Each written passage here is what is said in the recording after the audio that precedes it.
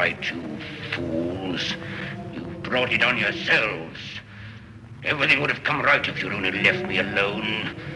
You've driven me near madness with your peering through the keyholes and peeping through the curtains. And now you'll suffer for it. You're crazy to know who I am, aren't you? HPPodcraft.com.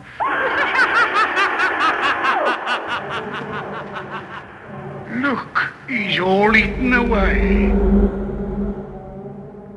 The stranger came early in February, one wintry day, to a biting wind and a driving snow, the last snowfall of the year, over the down, walking from Bramblehurst railway station and carrying a little black portmanteau in his thickly gloved hand. He was wrapped up from head to foot, and the brim of his soft felt hat hid every inch of his face but the shiny tip of his nose. The snow had piled itself against his shoulders and chest and added a white crest to the burden he carried. He staggered into the coach and horses, more dead than alive, and flung his portmanteau down. "A fire!" he cried. "In the name of human charity, a room and a fire!" He stamped and shook the snow from off himself in the bar, and followed Mrs. Hall into her guest parlour to strike his bargain. And with that much introduction, that and a couple of sovereigns flung upon the table, he took up his quarters in the inn. That was the introduction to The Invisible Man by H.G. Wells, a classic novel of mischief and weird science, and we're going to be talking about it here all this month on the H.P. Lovecraft Literary Podcast. I'm Chad Pfeiffer. And I'm Chris Lackey. We're here at hppodcraft.com and Patreon. And you know where else we're going to be this month? Where's that? Necronomicon! Yes, that's right. Necronomicon! That's the official theme song. Yeah, it's going to be awesome. There's going to be monster trucks there, and I think what's that big giant robot that eats cars? That'll be there as well. Yep, sexy car washes. It'll be awesome. But guy shooting flames out of his eyeballs, all kinds of stuff. But we're going to be there talking about some H.P. Lovecraft Saturday, August 24th at 12 noon, and that is in the Capitol Ballroom at the Graduate Providence, which was formerly the Biltmore. I guess they changed their name. Didn't know anything about that. I know we're going to cover one of C.M. Eddy's collaborations. Which one? I don't know. You'll have to wait and see. We're still determining that, but we're going to cover one of those. Ken Hite will be joining us, as well as Andrew Lehman. You know, we've got the Rogues Gallery will be back in action. The whole gang's going to be there. But then on that evening, Saturday night, at 8:30, we are going to have the 10th anniversary of the H.P. Lovecraft Literary Podcast Party. It will be awesome. It's up on the 17th floor, the same place. It's a very beautiful view of the city. There'll be booze. There'll be Pfeiffer. There'll be me, Ken Hite. Andrew Lehman's going to show up a little late because he's doing a Dark Adventure Radio Theater, but he's going to come in and just start kicking everybody's ass. There's definitely going to be a couple of bar fights. It's going to be awesome. It's from 8:30 to 10 p.m. that night. And folks, you don't have to buy tickets to any of this stuff. You can just show up and hang out with us. That goes for the live show at noon as well as the party that night. We just want to see you. Yes. It's going to be super exciting. Necronomicon is always fun. I love it. It's a great time. And I'm looking forward to meeting you guys. Yeah, looking forward to hanging out with everybody. Speaking of travel, that'll be in Providence. We're going to have to travel there and meet up with each other. I just got back from a trip. As some of you may know, we're covering The Invisible Man. I'm dealing with a bit of an invisibility problem myself, as in my invisible luggage. I was in Georgia for 6 weeks or so. I was working on a movie that I co-wrote. It's called The Time Capsule.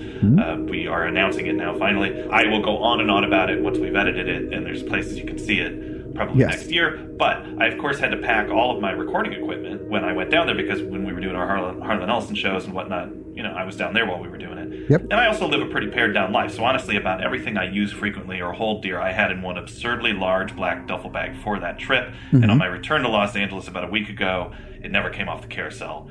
It vanished. And I normally try to avoid checking bags because I'm paranoid about that, but this was the one time where I was like, it'll be fine. And it wasn't fine. No. After a week of atrocious customer service from American Airlines, the last I have heard so far, the bag is in China. Somehow, another passenger on my flight left behind their similar bag, took mine, I believe, and checked it through on a second international flight. So the thing's traveling around the world right now. Whether I ever see it again, I don't know. But all of this is to say that I'm recording today on some older equipment. Yeah. If the sound is not as good as it usually is, this is actually a microphone and machine I used to record the show on, I don't know, 5 or 6 years ago or more. Brought it out, dusted it off. That's what I'm using. Hopefully the situation gets rectified soon. Thanks everybody for being patient with delays this caused this month. Yes. We wanted to put an end to that. We needed to talk about The Invisible Man. This is one of my favorite books, one of my favorite stories. By the way, who was that reader? Oh my God. You have to ask. That was the amazing Greg Johnson. Yes. Excellent. Greg does all the H.G. Wells for us, among so many other things. Yeah. What's been going on with him these days? What's he up to? Oh my God, dude, he's got a great new album that just came out. It's called Dr. Snake and the Snake Doctors. The EP is his new musical comedy act. It's kind of got this mild-mannered, middle-class lyrics sort of thing, but it's sort of bluesy. You can get him on Bandcamp. Go and check this out. Go buy it. First give it a listen and you'll go, oh yeah, this guy deserves my money. And then give it to him. There you go. It's on Bandcamp, right? Yep, that's right. And we'll put a link to it in the show notes. Yeah, there's like a rootsy drinking song on there about pairing wine with food. And that's my favorite kind of stuff, man. Those are the real origins of rock and roll. Not many people know this, but the first blues song was about a man who couldn't find a good camembert. Had to settle for a brie. Yes. So this book, The Invisible Man, yes, was originally serialized in Parsons Weekly. It was published as a novel that same year. Mm-hmm. And I read it first when I was a kid. I don't remember what age, but this is a great book for young folks, I think. Yeah, it's really accessible. I was surprised that the language is just really digestible, and it's so quickly paced. I mean, all of his stuff seems to be H.G. Wells. Like, it just flies. The Invisible Man gets lumped in with this pantheon of great horror characters, and that's kind of why we're doing it. But it's not really a scary book. No. It's more of a mad scientist's tale, and it's definitely a great conversation starter. You know, part of the inspiration for this story was Plato's Republic. Mm-hmm. Wells loved that book as a child. It was very influential on him. And in the second book of the Republic, the legend of the ring of Gyges is recounted. Mm-hmm. And this is a magic ring found by the shepherd Gyges that can turn him invisible. Sure. If that sounds familiar at all. Lord of the Rings, etc. Yes. But the legend, it's a sort of meditation, as it's used in the Republic, it's a meditation on morality, whether we can act in a moral fashion if there are no consequences for what we do. Mm-hmm. And this is something that the Jekyll and Hyde book toys with as well. I mean, the basic story of the Ring of Gyges, it posits that if a man were made invisible and could act with impunity, he would go about among men with the powers of a god. Mm. That's what Gyges basically does. There's an earthquake one day that opens up the earth. It's very Lovecraftian, actually. And in there's this, I think it's a giant golden horse, and within that there's a corpse, and on the corpse there's this ring. That's the only thing Gyges takes out. And then he's at a meeting with the other shepherds. It's very boring, and he messes around with the ring, turns it around, and it turns him invisible. He's like, great. Immediately uses the power to amass riches, kill his enemies. Eventually he seduces the queen, and he kills the king and takes over the whole place. Wow. Because he can do all this without people knowing it's him, being able to catch him. Because of his invisibility, he acts pretty immoral and selfishly. Right. In which, this is the question, I mean, sometimes people say flight or invisibility, but the basic question there is, what would you do if you could turn invisible? Yeah, no good. No good. Right, I mean, it's inherently an evil power. What good thing could you do with it? Like, if you had super strength, you could lift heavy things off people that are being crushed, but being invisible just means you can sneak around and people can't see you. Maybe work as a spy for the government, but governments can be pretty corrupt and do pretty horrible things. So it's like, is that the moral thing to do with that superpower? There's kind of nothing moral you can do with it. Yeah, it's an inherently corrupting power. Yeah. Because, even if you're sneaking into places and leaving gifts for people, you're still sneaking into places. Yeah. And I think that might be why the Invisible Man ends up with the monsters, because once you introduce the power to somebody, it's just not going to go to Oh, yeah. Of course, the James Whale film adaptation of this book starring Claude Rains is one of my favorite movies of all time. Top 5. Yeah. And I've mentioned it a lot on the show. And I look forward, I'm going to watch it again, of course, this month, because I watch it pretty frequently anyway. Yeah. Now I have an excuse. Folks, do yourself a favor. If you haven't seen that movie, check it out. It's fantastic. H.G. Wells wrote the original version of this book between March and June 1896. Originally, it was a 25,000-word short story titled The Man at the Coach and Horses, which Wells was dissatisfied with, so he extended it. But The Coach and Horses is where we start, as we heard from the top. That's right. Well, let's get into the story. It begins in the English village of Iping in Sussex, which Iping is a real place. I don't think that this is actually that Iping, but Iping is a place down in Sussex. It is snowy, and in February, a stranger shows up at the Coach and Horses pub and inn, and he's all bandaged up. He's got these black glasses with covers on the sides. It's just his nose that's sticking out. He barges in and he demands a room with a fire because he's really cold because he's been outside. The proprietor of the place, Mrs. Hall, comes in and she bargains for a price. She's stoked because they rarely have people stay there in the wintertime, and she's all about the Benjamins. Or the sovereigns. Well, sure. The name of this first chapter is The Strange Man's Arrival. It is a pretty strange look this guy has all wrapped up like this. But I was thinking about it on this read. The title of the book is The Invisible Man. It's on the cover. Yeah. So if this were still the man at the Coach and Horses, you as a reader might be allied with the innkeeper and townspeople who are curious about what might be going on under those bandages. Right. You'd be on a little journey of discovery with them. Mm-hmm. But because he gives the concept away in the title, I mean, I would say it's pretty obvious what's going on with this guy. Right. You and me, right away. So yeah. I think Wells knows it's actually more fun to be allied with the Invisible Man. We know his secret right away. All Now right. let's watch all these provincial types try to work it out. And I think that's what makes the opening of this book comic rather than mysterious, right? There's a mystery as to how the condition came about that will drive the narrative, Sure. who this man is. But there's no mystery about the condition itself. It's as if he's saying, we're going to get to the backstory pretty soon, but let's have a little fun with this first. And I want you on the Invisible Man's side. Right. It's a neat trick he pulls off. Mrs. Hall offers to take the stranger's coat, but he refuses. She goes down and gets him some food, and then she returns. The room is very warm, but he still has all of his clothes on. She leaves and realizes that she forgot the mustard. She comes back, and the stranger is holding a napkin over his face, which is a bit odd. He's also removed his hat, and she sees that his whole head is bandaged up. She can see black hair coming out between the bandages, and she takes his boots to dry. Mrs. Hall leaves and returns downstairs. She thinks he's had some kind of accident and is horribly scarred, and that's why he's all bandaged up. She says he looked more like a diving helmet than a human man. Mrs. Hall also has a servant girl, Millie, that she likes to yell at, which doesn't have much to do with the plot at all, but is amusing. It's just these sketches of these people. All the characters in these opening scenes have this small-town, busybody, gossipy energy. And I imagine that these are some character types that Wells knew in his own life and is having fun satirizing. Yeah. And this is also a bit of an inversion of your typical Gothic scenario, where the normal guy shows up and is cautioned by superstitious townspeople who are nevertheless in the know. Instead, you have the weirdos show up, and the townspeople are totally clueless. It's like kind of a neat, Yeah, I never thought about that thing. before. Yeah. That's a good point. So Mrs. Hall comes back and takes the stranger's dishes, and she tells him that her sister's son, Tom, had a scythe accident, trying to make him feel better about his perceived disfigurement. When she tells him the story, the stranger just laughs. And she's kind of put off by this because, it was a horrible accident. This kid's disfigured now. And this guy just kind of chuckles at that story. And she is kind of like, well, this guy's paying me a lot of money because he's throwing the sovereigns around like nobody's business. So she's going to just suck it up. But in the back of her head, she's like, this guy's an asshole. Oh, totally. And also, she maybe is trying to make him feel better, but mostly she's trying to get the gossip, like what's going on here. Because she also talks about some carriage accident, too. She's just hoping he'll volunteer something. Right. But he just blows her off. Get me some matches for my pipe, and gets her out of there. After she leaves, she can hear him upstairs pacing and talking to himself. Which gets us into Chapter 2, Mr. Teddy Henfrey's First Impressions. Mr. Teddy Henfrey is a clock jobber. He maintains and repairs clocks. Mrs. Hall takes Mr. Teddy into the parlor where the stranger seems to be sleeping facing the fire. And Teddy had just showed up for a drink, but she's making another attempt to get some information. Who knows if that clock needs to be fixed or not. Right. So Mrs. Hall thinks she sees his mouth gaping open, but thinks it must be an illusion since the fireplace is the only light in the dark room. Yeah, it's a pretty creepy image. It says, for a second, it seemed to her that the man she looked at had an enormous mouth wide open, a vast and incredible mouth that swallowed the whole of the lower portion of his face. It was the sensation of a moment. The white-bound head, the monstrous goggle eyes, and this huge yawn below it. It's good stuff. Yeah, it's creepy. He wakes up and he puts his hand in front of his face, and then he grabs a muffler and covers up.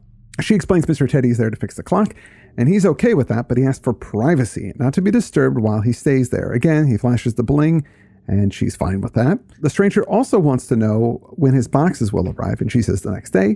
He seems impatient and explains that he is an experimental investigator and that those boxes are his equipment that he needs for his investigations.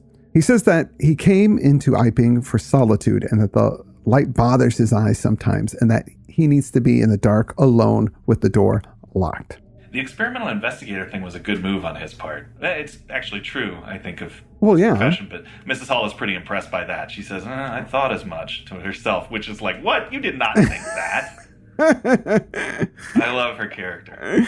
The stranger is impatient with Ted, hurries him in his work. Ted thinks that this guy is a jerk, and Henfrey leaves the room and the pub, and then he runs into Mr. Hall. Ted tells Mr. Hall about the stranger and that Mrs. Hall is too trusting, letting God knows who into their inn. So Hall heads back to the Coach and Horses, and Teddy feels better, letting it be Mr. Hall's problem now. And that gets us into Chapter 3, the 1,001 bottles. So the day after the stranger has arrived in Iping, the delivery guy, Fear Inside, brings his stuff to the inn in a cart. There's a few boxes, but one of the boxes is full of notebooks. There's all a bunch of test tubes and lab equipment. The stranger is a bit of an impatient jerk with Fear Inside, and then Fear Inside's dog goes nuts and starts barking and freaking out at the stranger, and then it attacks him, the stranger, and starts ripping at his glove and his pant leg, and the stranger just runs off and back into the inn to his room. Now, Mr. Hall goes in to see if the stranger is all right, but the room is dark, and it seems that the stranger's arm is missing its hand. It says he caught a glimpse of a most singular thing, what seemed a handless arm waving toward him. Then he was struck violently in the chest, hurled back, and the door slammed in his face and locked. Like the Invisible Man's already getting physical with these folks. So Mr. Hall goes back to see where Fear Inside is, and Mrs. Hall and some of the others have gathered there. All are talking about the dog attack. They ask Hall if the stranger is all right, and he says he didn't want any help. The stranger comes out, starts yelling at people to bring his stuff inside. Fear Inside apologizes, but the stranger says, I'm fine, I wasn't hurt. We don't know if that's true or not. No. It's a cool reveal of a weakness for the Invisible Man, actually, because if he gets hurt, how do you treat it? Yeah. You know, obviously he can't reveal himself to a doctor in this situation, but even if he could, the doctor wouldn't quite be able to see the wound. No. I mean, I guess he could put something over it, like some kind of talc or something like that. Oh, right. I just feel like he'd accidentally sew his legs together or something. Whoops, that wasn't the wound at all. So when they unload the boxes, they can see all these bottles of liquid. Some are labeled poison. The stranger unpacks them and he sets them up in the parlor room. Later, Mrs. Hall brings in the evening meal, but he's too into his work to notice that she's even there. She asks about all the packing straw in the room, meaning, are you going to clean this mess up? And he says, put it on my bill. She agrees and leaves. He can't be bothered with straw. He's got research to do. The next afternoon, Mrs. Hall hears him breaking bottles and yelling to himself. I can't go on. 300,000, 400,000. The huge multitude cheated. All my life it may take me. Patience, patience indeed. Fool, fool! This is good mad scientist stuff going on there. So she brings him some tea, checking to see if everything's all right. Again, snooping, pretending to be nice, but she's just actually snooping. She notices the glass on the floor and points it out to him. And he says, put it on my tab. Yeah, he keeps saying, put these messes on my tab. But she also notices in the scene he hasn't taken anything out of the minibar. The Invisible Man is crazy, but he's not that crazy. $7 for a small can of Pringles? This is madness! So when she comes out, Fear Inside and Teddy are there. Fear Inside speculates that the stranger is black because he saw only black when his pant leg was torn. Another guy points out his nose is pink. And Fear Inside says, well, he's patchwork colored, like a half-breed is what he says. And I'm sure he's never heard of somebody with vitiligo. Right. Well, I don't think Fear Inside's heard of anything. He's kind of an idiot. He says he's kind of a half-breed and the colors come off patchy instead of mixing. So he actually thinks that's how it works. Yeah. That He's not very like smart. Your top half would be white and your lower half would be black or something. I mean, Wells really makes a meal out of these dummies speculating. He sure does. Gets us into Chapter 4. Mr. Cuss interviews the stranger. So the narrator points out that despite these odd incidents, life in Iping was pretty ordinary. The stranger would have his fights with Mrs. Hall, but always soothed them over with money. Up through late April, when it seems like the stranger starts running out of money, things are fairly ordinary. Now, you say the narrator, but this is a third-person story. Actually, Wells usually writes in the first person, but this is a third-person story. But you get hints that there's a character to that third person. Yeah. Here and there as you're reading it. You're right. It's kind of interesting. It's almost like Wells is telling you this directly. That's the impression I got. It is a third-person narrative, but it also... But there's something in it that gives me the sense of a character. You're absolutely right. I'm just repeating what you just said. So the stranger never goes to church, and he works all the time. He also never communicates with anybody outside of town, so there's no letters in or out. He talks to himself a lot, and he seems to have dramatic mood swings with his work. One popular theory among the townspeople is that he's maybe an escaped criminal of some sort, all bandaged up in order to disguise himself. So he goes out at night from time to time. His presence in town is the source of lots of gossip. Some speculate that he might be an anarchist making explosives. I like this part. It says, Mrs. Hall was sensitive on the point. When questioned, she explained very carefully that he was an experimental investigator, going gingerly over the syllables as one who dreads pitfalls. When asked what an experimental investigator was, she would say with a touch of superiority that most educated people knew such things as that. It would thus explain that he discovered things. Women even wonder if he has some connection to the supernatural. They are the smart ones, because I would just think that's a wrapped up ghost myself. I do think there must have been at least one townsperson who was holding onto the theory that he's actually a mummy. Oh, yeah. But he was like a little embarrassed to say it, and he just never found the right conversation to drop it in. So we didn't hear about it in the story. But I know that townsperson was out there. So no one can agree on what is exactly up with this guy. Everyone is in agreement that they don't like him. He's rude and he's kind of mean. The local doctor, Dr. Cuss, is devoured by curiosity, it says. He's surprised to learn that Mrs. Hall doesn't even know the stranger's name. Yeah, that surprised me too. Mrs. Hall lies about it. She says, he gave me a name, an assertion which was quite unfounded. But I didn't rightly hear it. I love her. Cuss goes in to talk to the stranger, and Mrs. Hall can hear them talking. And then she hears a cry and then a laugh. Then Cuss leaves about 10 minutes later with the stranger laughing as he leaves. And now Cuss goes straight to Vicar Bunting and he asks him, am I mad? Yeah, he clearly saw something messed up. Dr. Cuss explains to the vicar that he was talking to the stranger about his research, and he noticed that he was sniffing a lot, like he had a cold. When the doctor entered, the man had shoved his hands in his pockets, but eventually he absentmindedly removed one of them. Yeah, and then he noticed that the sleeve was empty. Right, and he thought, oh no, he must have lost part of his arm. The doctor pointed this out, and the stranger reached out with an invisible hand and tweaked his nose. This scared the doctor so much that he ran out of the room. Aha, the first act of horror by the Invisible Man was a game of got your nose. Da, da, da. Again, yeah, the fact that we know that he is the Invisible Man, it totally changes the mood of this. Like, it's kind of fun. Yeah, this is a fun and game section of this book, Exactly. Definitely. But we do, since we're not privy to his internal life, we don't know how he got in this situation, but also we didn't know that he caught a cold. I mean, these are bad things when you're an invisible man. These are the giveaways and the weaknesses we're learning. Gets us into chapter 5, the burglary at the vicarage. There's a burglary at the vicarage on Whit Monday. Whit Monday is a day of the club festivals. Yes, and Wells recounts for us the circumstances of this crime. The vicar's wife heard footsteps and woke up her husband. He went down and he heard a sneeze. He grabbed a fire poker, but it was very dark, like 4 a.m. early, and he heard a rustling in the study, but he couldn't see anyone. So he found a candle that was lit and a drawer that was open, but nobody was there. The back door opened and closed. They locked the back door again and searched the house, but could find nothing. And that gets us into chapter 6, the furniture that went mad.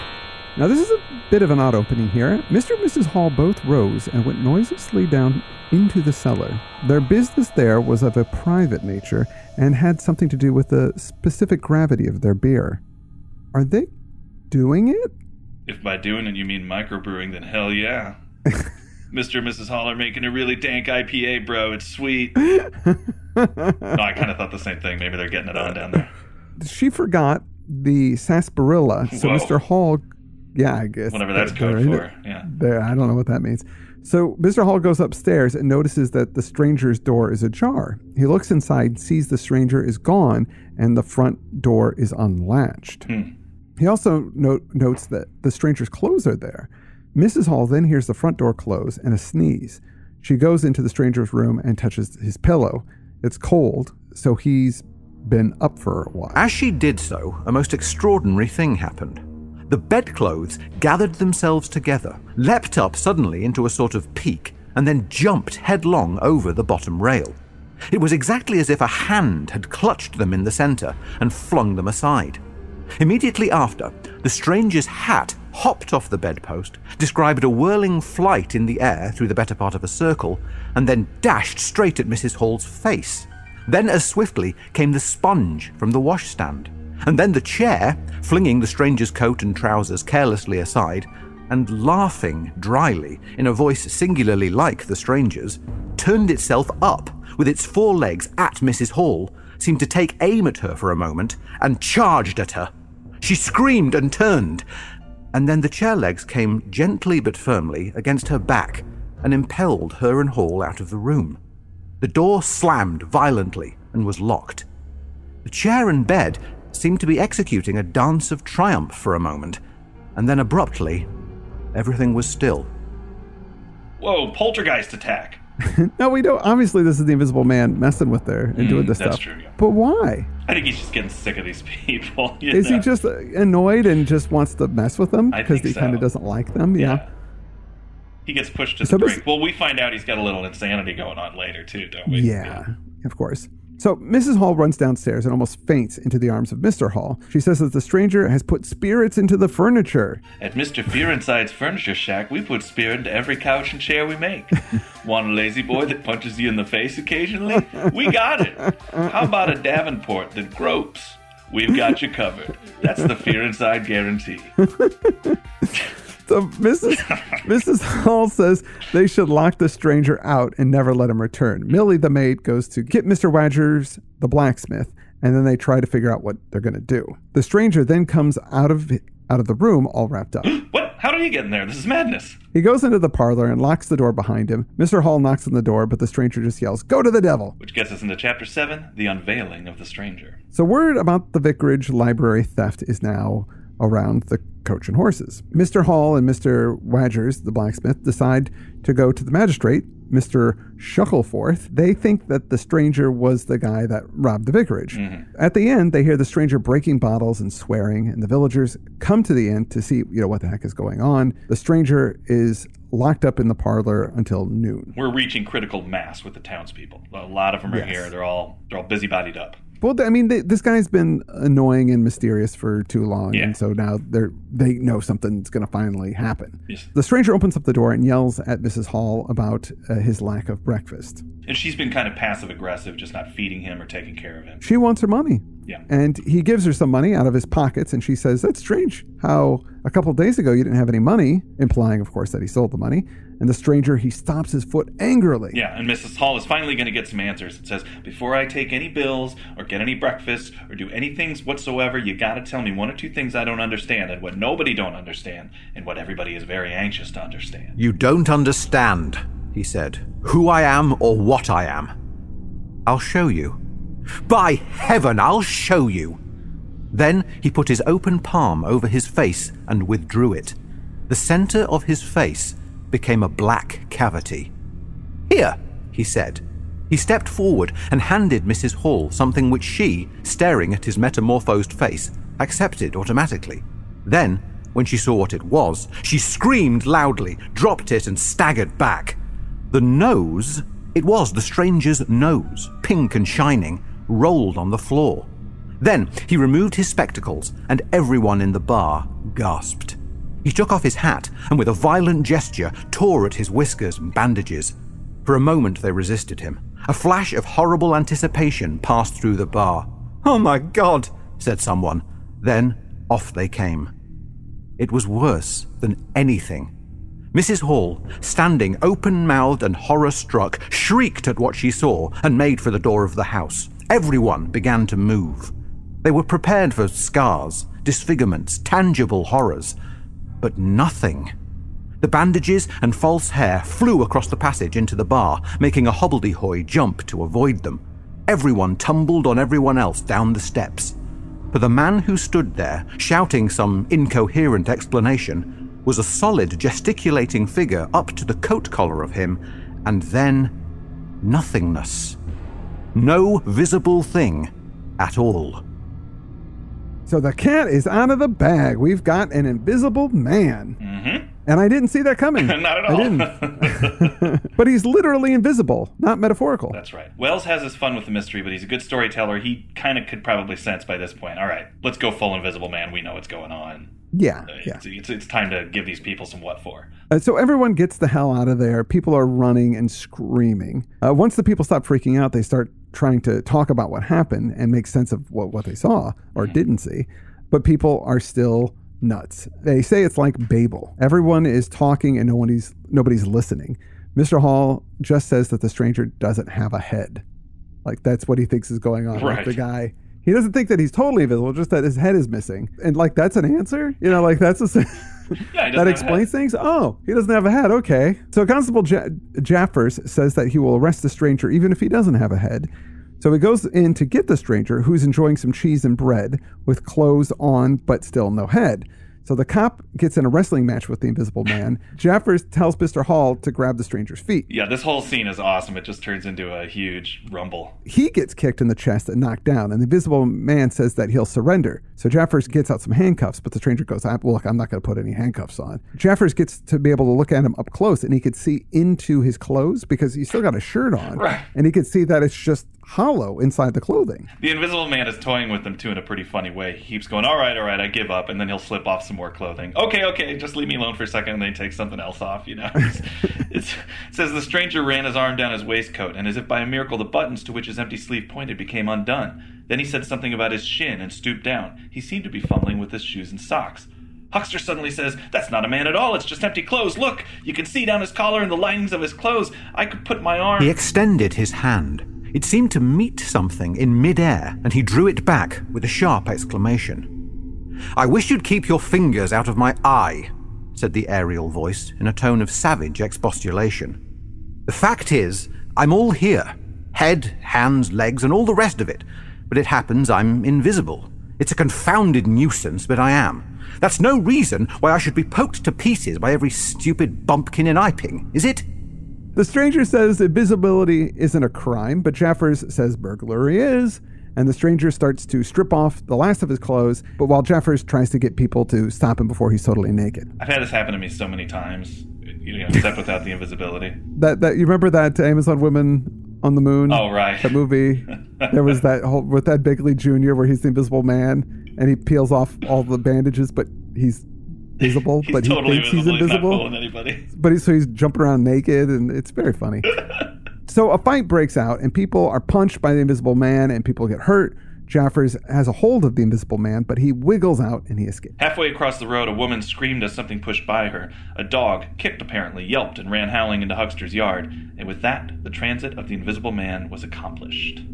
But Jaffers lay quite still, face up, knees bent, at the foot of the steps of the inn. And I thought, is he dead? Did he kill this guy? It could very well be. Perhaps the comedic portion of this novel is over. You'll all have to find out on the next episode of the H.P. Lovecraft Literary Podcast, where we will cover the second part of this novel. We'll try to get these out as quickly as we can this month. Thank you for your patience due to the unforeseen circumstances. Yes. And again, apologies for some of the audio fidelity. But, I don't know, it makes me sound a little like the Invisible Man. There's a hollowness to it, perhaps. Oh, yeah. It's lending something to the production. I want to remind some folks about Necronomicon real quick before we get out of here. Please come check us out. The live show is on Saturday, 24th? 24th? At 12 p.m., and then we got a party that night at 8:30. They're all at the Graduate Hotel, formerly the Biltmore. We're going to be there having fun, and we hope to see you folks. It's if you're paying for the convention, it's free to come to any of those events with us. Yes. It's going to be lots of fun. Hey, what about that reader? Should we thank him, you think? Oh my God, Greg Johnson is awesome. Go check out his new album. It's on Bandcamp. Greg Johnson Music. I think if you do search for Greg, and remember Greg is Greig. And the album is called Dr. Snake and the Snake Doctors. You can listen to it for free on Bandcamp and then buy it because you'll love it. The real humor of that title only just hit me. I don't know why. This is really funny. You know what? I also want to thank some patrons for allowing us to continue making this show. Got a list of them here, and I'm going to start with Adam Waxman. Thank you so much. I'm going to continue with thanking Richard August. Thank you. Neil Kaplan, you were the best. Hey, Dennis Newsom. Thank you. Michael Paul Shalmo, thanks so much. Thank you. Heike Viljakainen. Thank you. Hope that's pronounced right. John Burgess, thank you so much. I'd like to thank Steve Hurst. So thank you, Steve Hurst. James Holloway, you have a special place in my heart. James Holloway, I know him well. He's got a great podcast where he goes through the Dungeons & Dragons monster manual and talks about all the monsters and their historical background and stuff. It's really great. Even better. And I'd like to thank Sacred Spud. Patrons, thank you. You may be listening to us talk about the Invisible Man, but you are not invisible to us. We really appreciate all that you do, and thanks for continuing to make this show possible. That's all we've got for this week. For now, I'm Chad Pfeiffer. And I'm Chris Icke, and you've been listening to the H.P. Lovecraft Literary Podcast. At hppodcraft.com. hppodcraft.com.